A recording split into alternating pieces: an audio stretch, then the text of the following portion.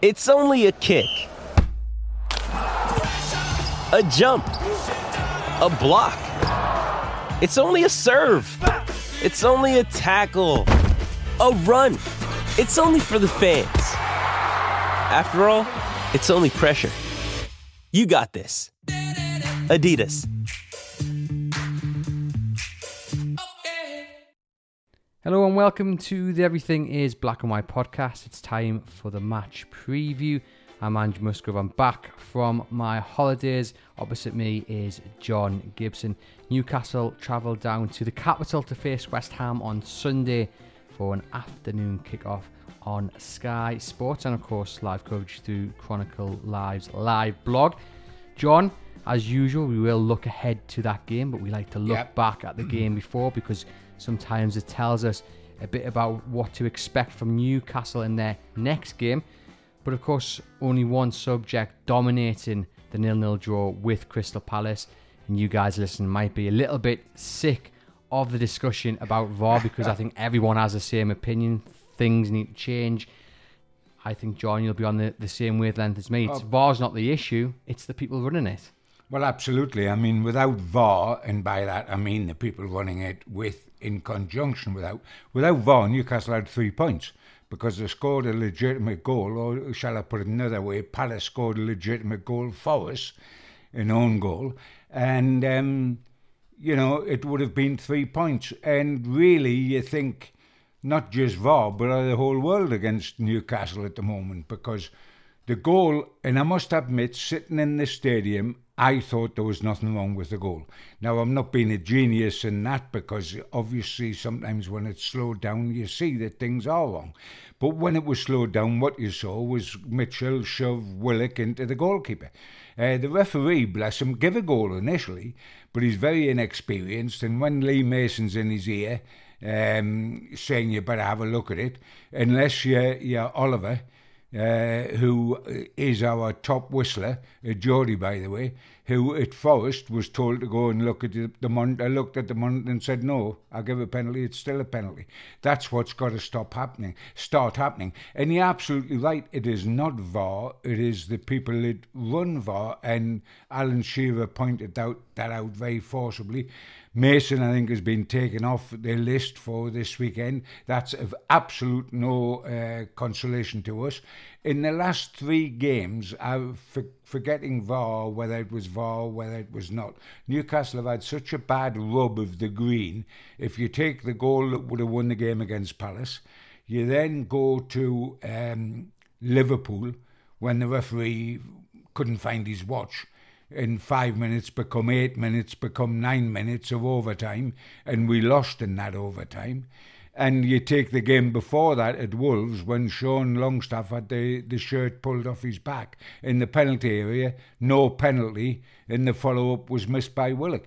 So there's been points. I mean, we could have therefore won it at Wolves. There's 2 points. Got a draw at Liverpool. That's 3 points.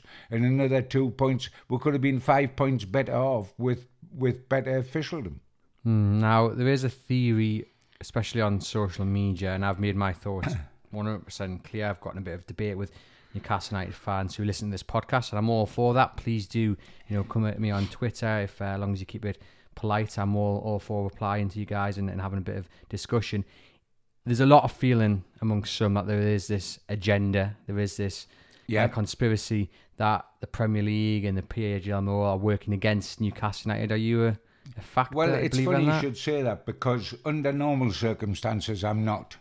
I'm not a Donald Trump who sees all sorts of things round murky corners.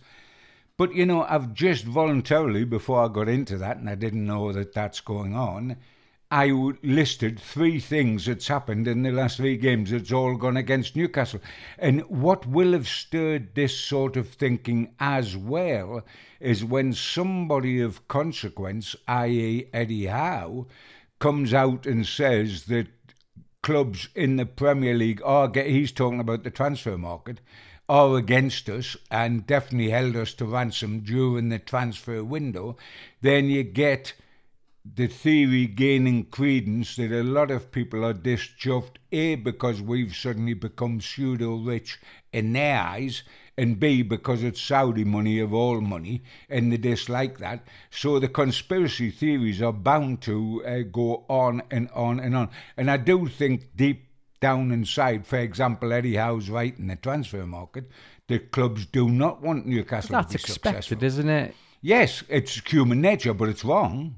But yeah, I mean, are we really expecting clubs just to bend over backwards? I think the quote used nobody's wanting anybody to bend over backwards. They're just wanting to deal on an even hand.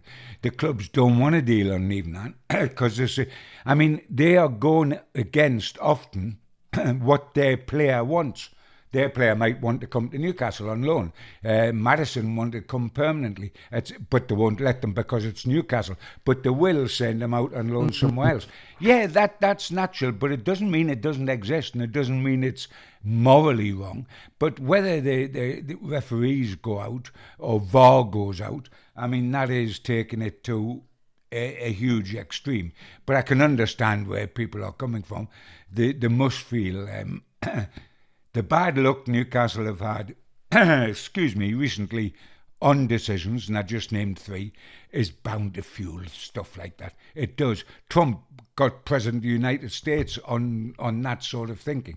And just on the comments about the transfer, and I think Eddie Howe used the line of teams weren't willing to do us a favour, but I think that's expected. You know, in Newcastle United, if someone comes in for one of their players, aren't exactly going to sell them on the cheap, they'll want to get the best price. So I don't have an issue with that. It's annoying, frustrating. Also saying they're not just want to get the best price, but they don't want to sell them at all to us if they can sell them to somebody else.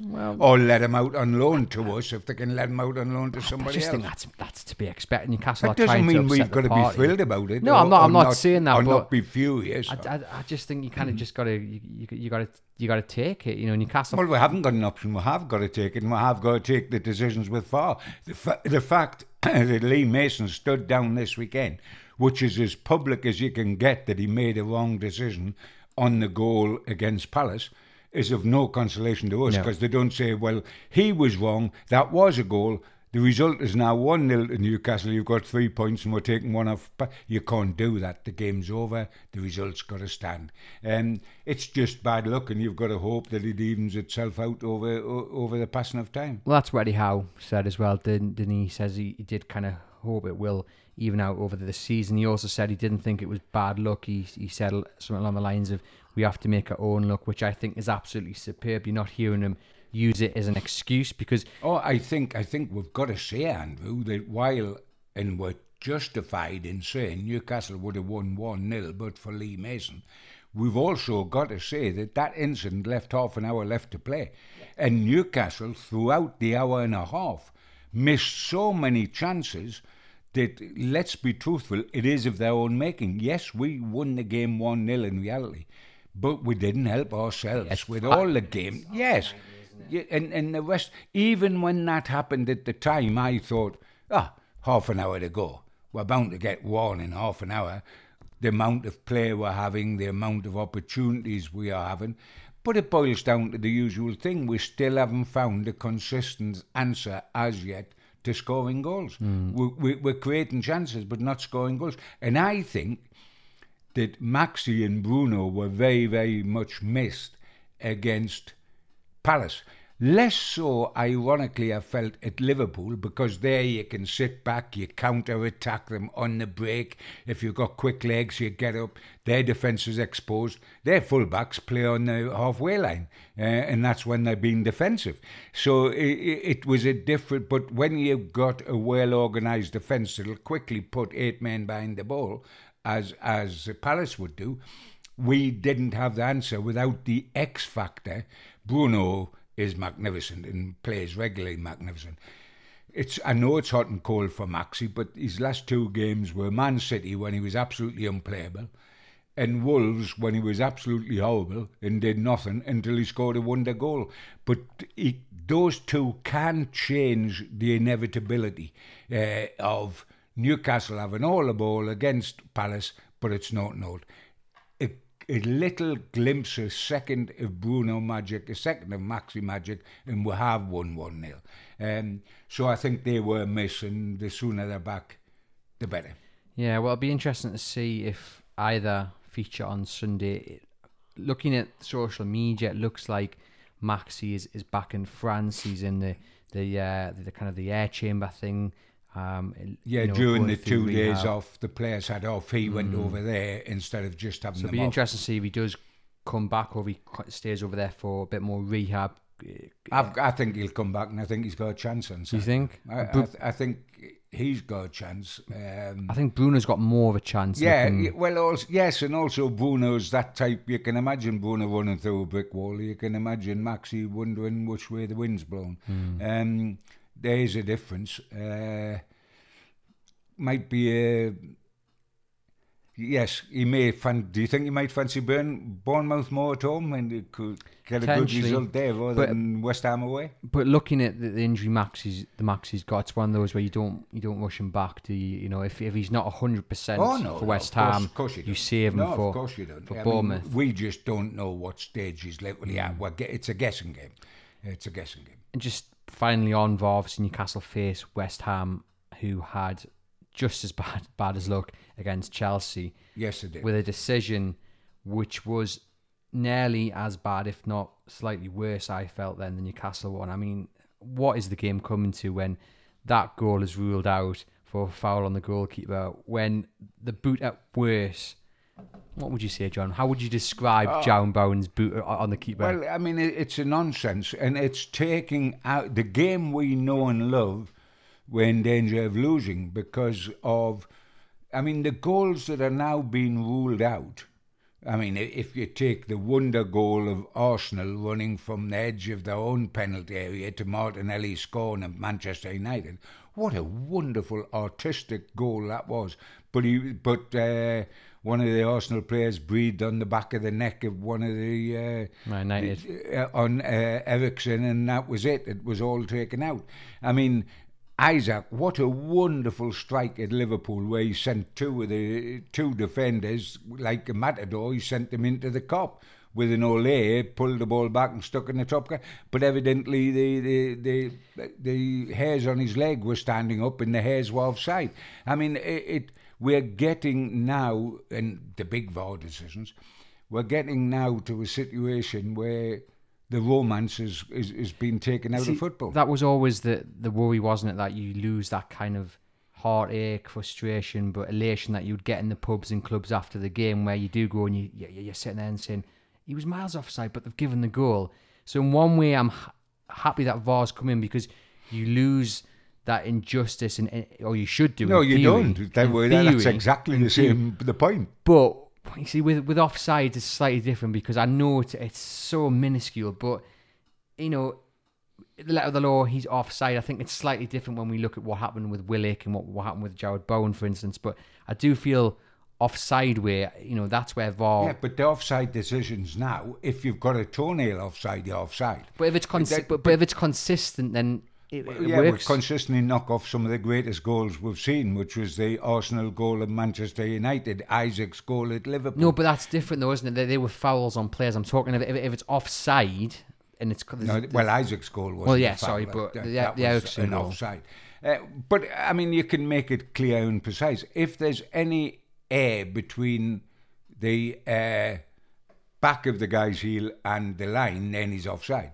But I mean, that's a totally different point to the VAR on fouls, but it is a point that's contentious as well. As a third point is, and by the way, we've got to get off this, else the whole programme be about it, but shirt pulling in the penalty area. Well, I mean, look at what happened to Longstaff, and I'm not just bringing it up because of Longstaff, but that's an example. Leeds as well over the weekend. Oh, you know, where they're blatant penalties and they're not given.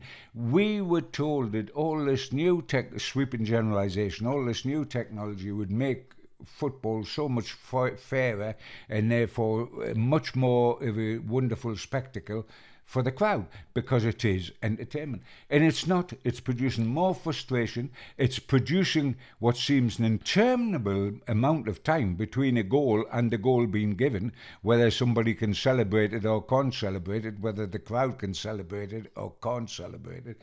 And I mean, I don't know. Do you want to go back? Not you personally, people.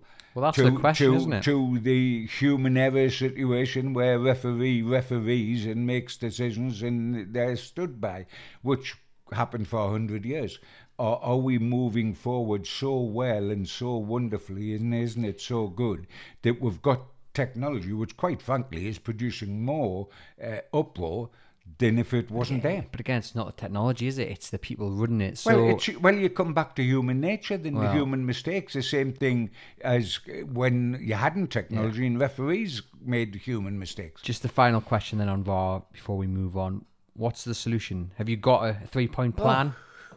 No, I mean, I don't know that there is, apart from the fact that the people that run VAR have better eyesight than Lee Mason's got. What about miking them up, potentially getting ex-professionals to look Well, after it? the big thing now is sort of saying, let's put ex-managers, etc., etc. But you're going to open a can of worms, eh? If you've got Benitez running VAR and Newcastle are playing Liverpool or whatever, and then he makes a contentious decision, do you not think that'll be challenged? Yeah, the conspiracy theories will They're then just going to go up continue. another level, Yeah, won't they? of course they do. Whatever the solution is, the man who knows the answer to that will be a very rich one if he does indeed make it public. Looking ahead then to West Ham, they've not had the best starts to the season.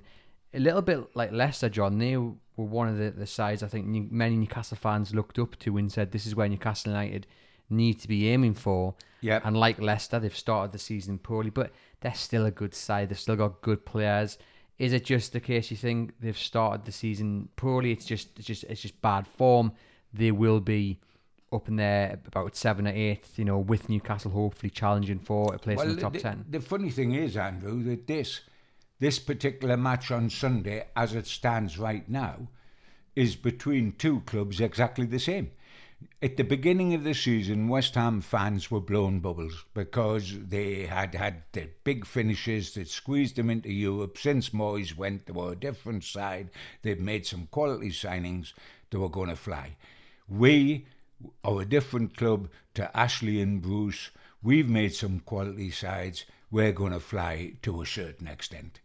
You look at both our records. You've just said there that, and rightly so, that West Ham have had, by their standards, a surprising start to the season, a bad start to the season by their standards. Their record's the same as ours in terms of wins. We've both had 1 win out of 6. Our record isn't great. For a club that was going to be certainly in the top half and will make 7 and some people, and I'm talking about... I'm just going to put out that I said I'd take 11th. I'm just going to put that out. Well, that's where we are. I wouldn't take 11th. End the season now. I wouldn't take 11th. But the point I'm coming back to are facts and can't be argued against. Newcastle and West Ham are very, very similar going into this match. They're both desperate for a victory. Why? Because they've got 1 win out of 6. Newcastle have 1 win out of 6 and so have West Ham. So in other words, both of them are punching beneath what they were expected to punch this season. It's early doors. It can quickly change. There's certainly no need to panic from Newcastle's point of view because you can flip the coin and say they've only lost 1 out of 6 as well as only won 1 out of 6. They've had too many draws. And therefore, in my eyes, Sunday, winner takes all because losers fall. Because neither side ideally want to draw. Both sides need a win. A win is long overdue. For us, we've had 5 successive Premier League games without a win. We haven't won since the opening day of this season against Nottingham Forest. Now, the improvement in Newcastle is immense. It's there for all to see. It's not meant as a criticism to either the board or Eddie Howe because I've banged on here so often about how wonderful they've done for us, and that is absolutely so. And a disappointing result against Crystal Palace is not going to change my opinion on that. But the facts are, we do need a win. There's absolutely no question about that. 1 out of 6. If you don't get it on Saturday, it's 1 out of 7, and you've got Bournemouth at home. that looks a good chance, but they've improved since Parker left. And then you've got a break. So we need to go down there looking to get 3 points. Equally, they are desperate for exactly the same thing. We're both in this, and we've both got a barrel load of good players. We've both got managers that's done well. Howe's done terrific for us. Moyes has revived his career, which looked on the slide. He looked like yesterday's man after Manchester United and Sunderland and everything else. But down there, he's revived the whole thing. But we're both in need of a win. And the performance against Palace, although Newcastle obviously didn't score, Isak should have done, Almiron should have done, he hit the post as well. Was there enough in that performance on Saturday for you to head in to Sunday's game with West Ham on a positive note? Yeah, I mean, Newcastle, for 2/3 of the pitch, were terrific. They defended well, they attacked well. But if you say that, you've also got to say in the final third of the pitch, they were poor. If you're going to, they were terrific for 2/3 of the pitch and poor in the final third. And that's the honesty of the thing. So if you look at it, if you take the pluses, you can say Newcastle are playing well, etc., etc., etc. So let us not panic. Let's settle down. And then you can look at the other end and say, but we need a cutting edge. Now, Isak was going to be the cutting edge, and Isak and Wilson would be the dream partnership. That's not going to happen at West Ham, that's for certain. And, you know, Isak having had the sensational start at Liverpool, it was sod's law that against Palace at home, he was going to get that free run on goal. And I mean, I've talked to everybody from Jackie Milburn, who had a free run like that in the 50s Cup final, right away through Supermac and everybody else. I've talked to centre-forwards privately about that situation. And they say that in some ways, the pressure on that situation's awful. You have too much time to think because you've broken away. You've got a long run up to the goalkeeper, and you've got to decide which side you slip it, whether you dink it, whether you blast it. Are these defenders behind me catching me up? I can't. The crowd expectancy, especially if you're at home, and you've got too much time to think, and therefore often those things are missed. And he tried a clever one with a dink, and dinks are wonderful when they come off. They look awful when they don't. And it was too close to the keeper, the dink, and he was able with his hand up to get to it. And therefore it looked an awful miss. And, you know, that's the reality of life, isn't it? He has what he had at Liverpool, and then he has what he has there.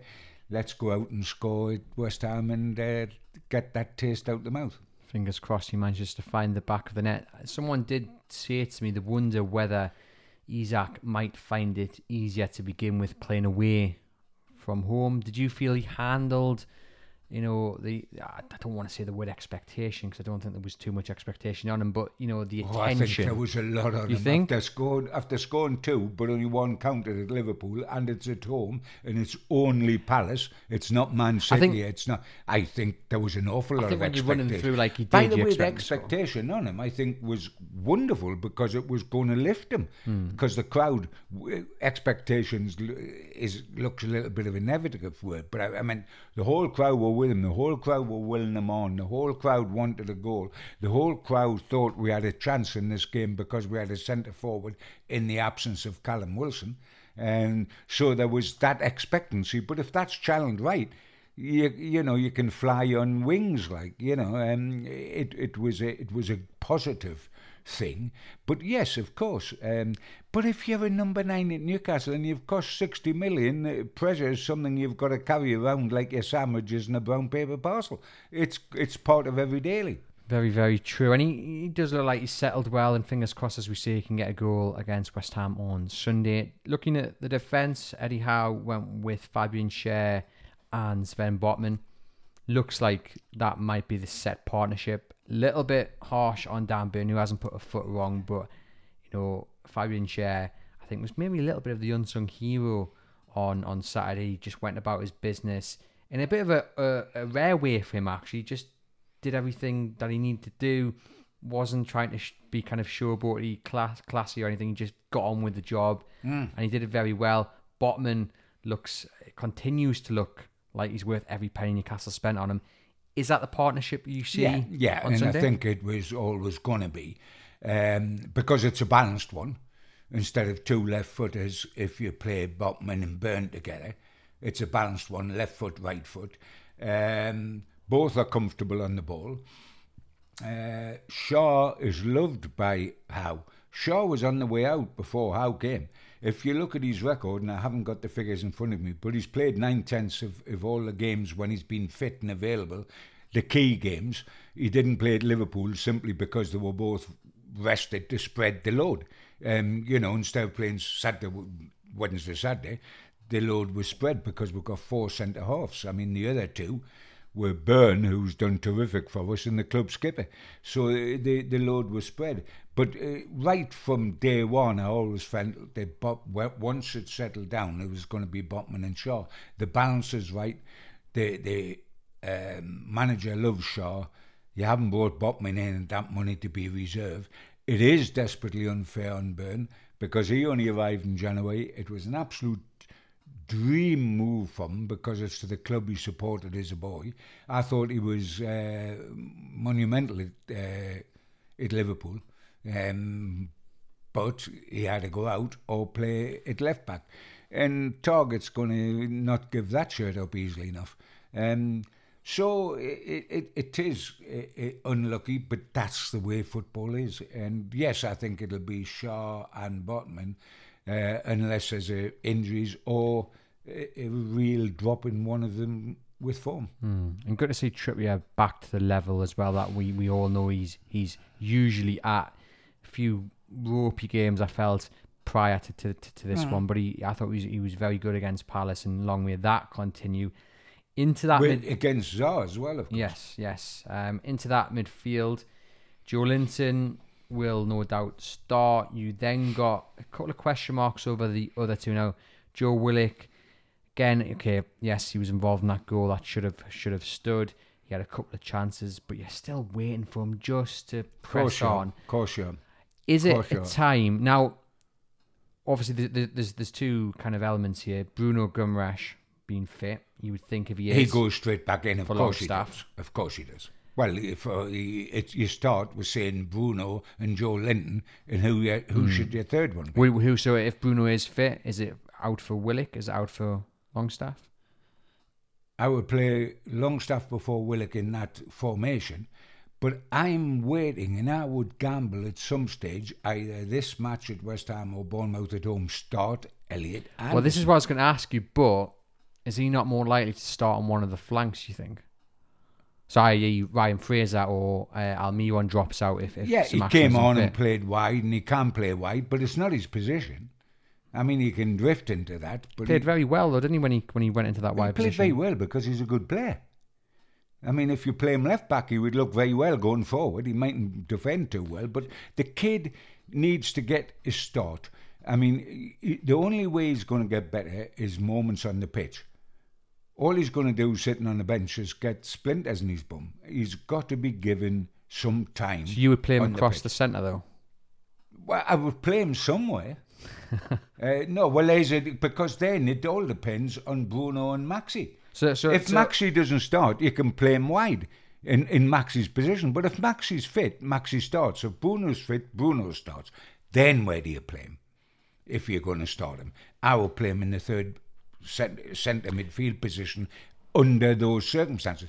But if Bruno makes it and Maxi doesn't, which is what we talked about, then you can play him out wide on the left in Bruno's position. In Maxi's position. But either way, I think he's ready for a start, and I think he might just give us a little bit of that oomph, a little bit of that injection, a little bit of that unexpected, what might happen, more than Longstaff or Willock would do. So, I mean, you could have Longstaff sit, which is his best position, but if Bruno's back, he may well sit and allow Anderson to go on. But I think it's time for Anderson to be unleashed, whether it is in the middle three or wide if Maxi's missing. So let's clear it up then. We'll go with no Bruno, no St. Maximin.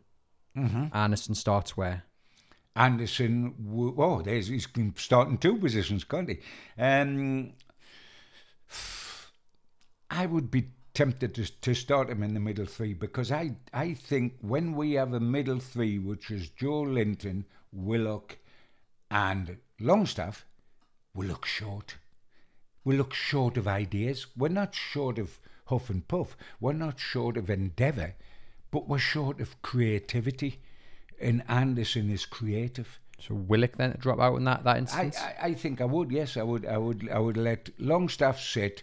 I would have Joe and Anderson who can attack the situations, and then you would go with Fraser and Miggy up top. If Bruno is fit, do you then play Joe Linton, Bruno, and then Anderson, or do you keep Willock in and maybe knock out Fraser? No, I might put Longstaff in there and put Anderson out wide on the left in place of it would be Fraser, from the last game. Yeah.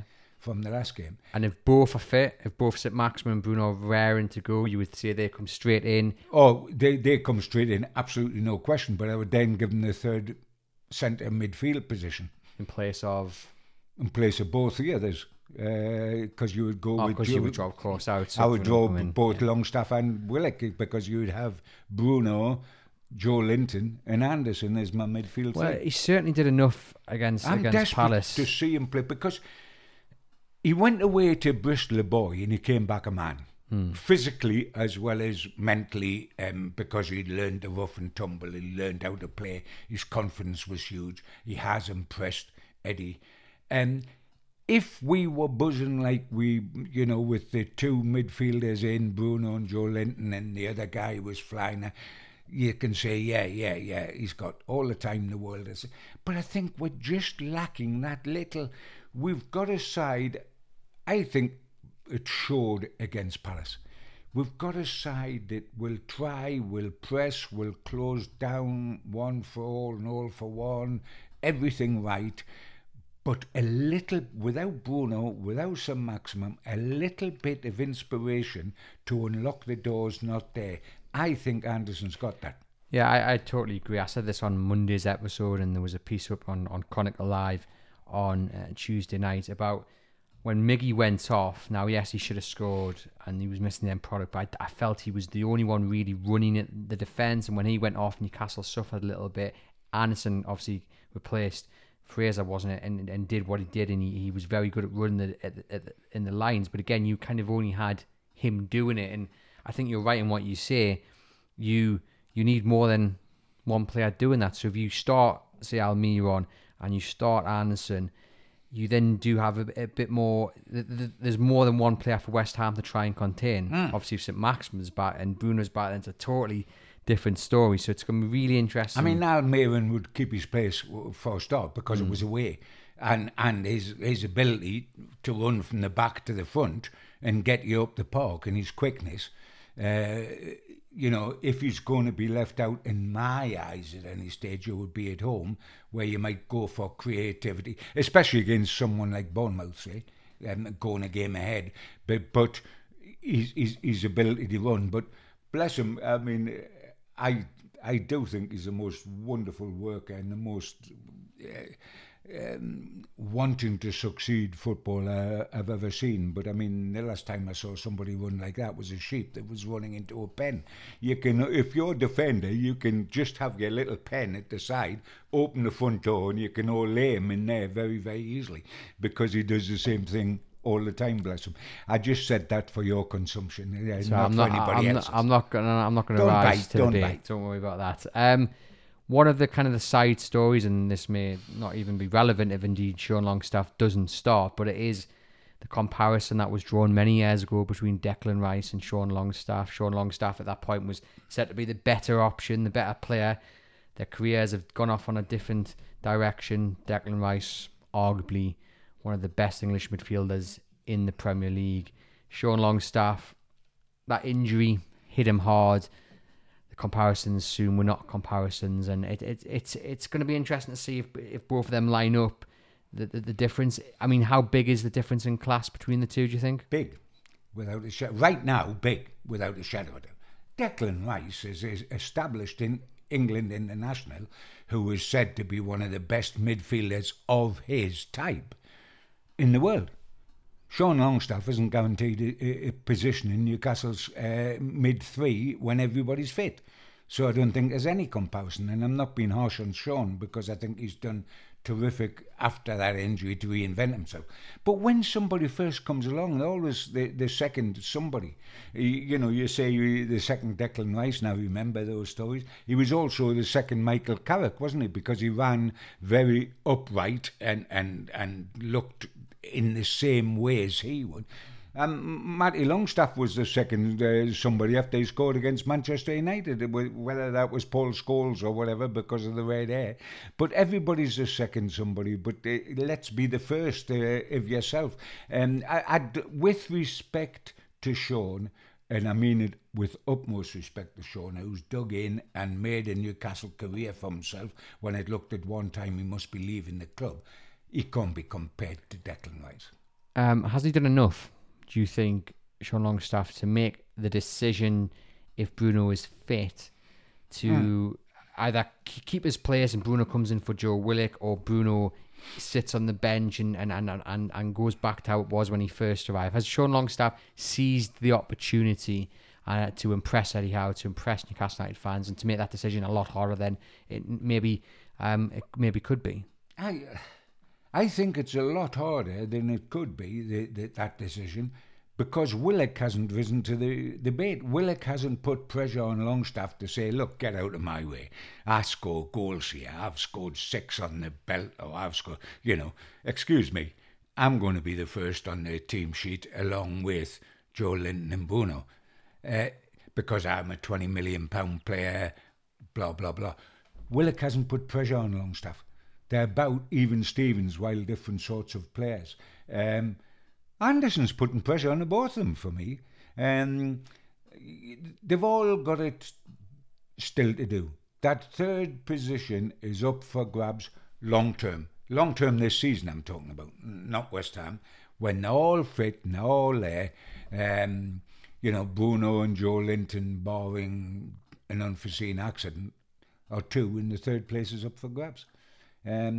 But I don't think it's just a matter of Longstaff and Willock. It's a matter of Longstaff, Willock and Anderson. It's a big shame as well that John Joe Shelby's not fit and raring to go. Because I forgot all about him. He's as seen as often as Callum Wilson these days, isn't he? I mean, they're both, swathed in bandages. Unfortunately. So this game down at West Ham, is it a game, John, that you look at and think Newcastle are favourites? Well, they're certainly not the underdogs. Let's look at it the other way. I mean, both sides are exactly the same, 1 win in 6. I mean, the only way anybody would make West Ham favourites would be because they were at home. But I think Newcastle are not expected to lose there, ought not to lose there, and have got to do better than draw there because of the necessity for a win. In my eyes, Newcastle are slight favourites. No doubt in West Ham supporters' eyes, West Ham are.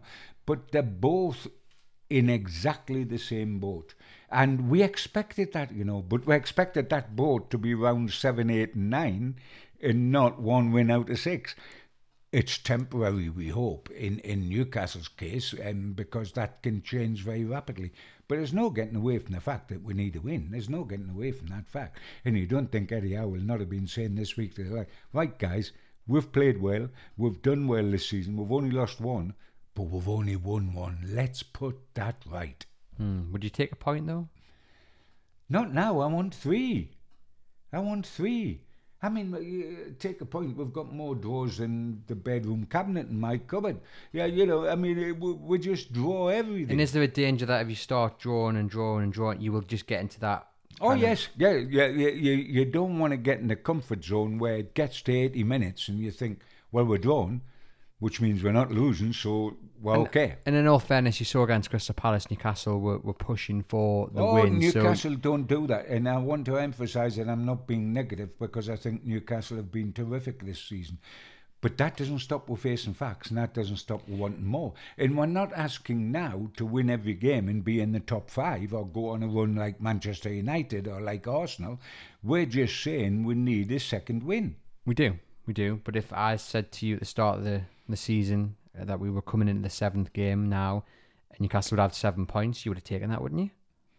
No, I wouldn't have taken that. No? Because, well, surely out of Wolves, Brighton and Crystal Palace, we could have got 1 win instead of 3 draws.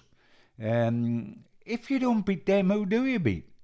I mean, Brighton might be different. That was a good draw on paper because Brighton have gone like a bomb this season. But Wolves can't burst a paper bag.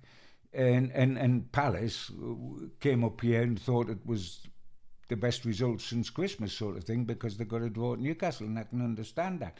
But we've got to be more ruthless than that. I mean, otherwise we'll be happy with a draw at West Ham because it's away, and then we'll look and say, can we nick it 1-0 against Bournemouth? We've got to make more progress than that. Just because they deserve it. I'm not having a go. They deserve to be higher. I mean, we have played the best 2 sides in the country and have been terrific in both games. The 3-3 with Man City and the Liverpool game. We have been terrific against the very best. We deserve to be a lot higher than 11th, I think, which is where we are now. And if we'd got 3 points against Crystal Palace going in, it would have been different. But we need that win. We haven't won since the opening day of the season.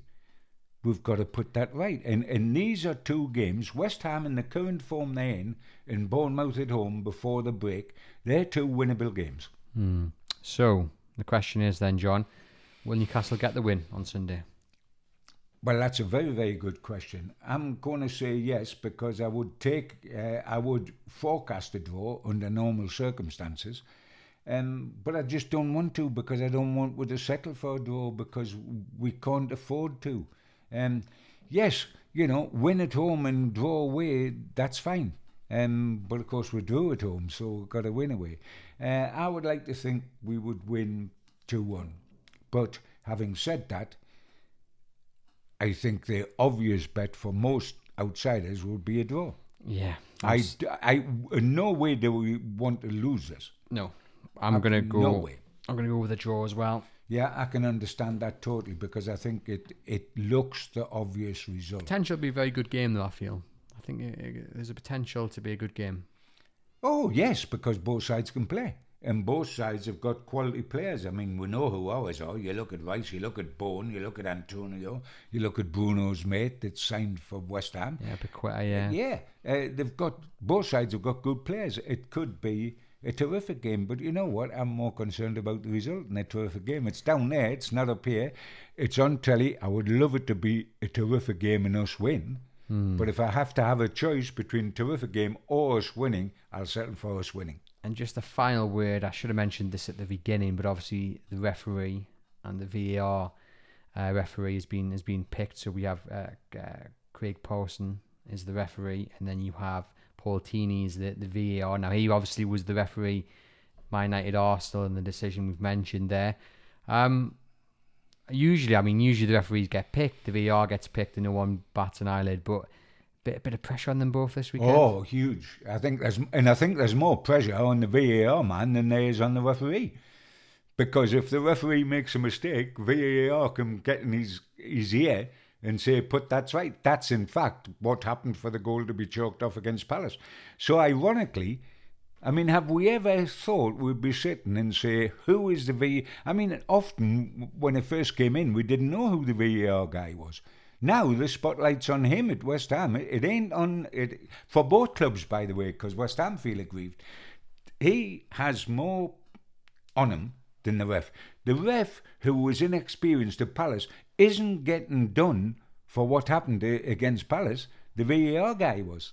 In terms of the performance of the ref coming on Sunday, are you expecting it to flow a little bit more? Are you expecting maybe the VAR not to get as involved as we've seen in the previous weeks? Are you expecting, if they do, the on-pitch referee will, as we saw with Michael Oliver, maybe just Michael stick to Oliver his... is a class apart, isn't he? I mean, he, not because he's a Geordie, no, man, I don't mean from that point of view, although Geordies do produce the best referees if you look at Clattenburg before Michael Oliver.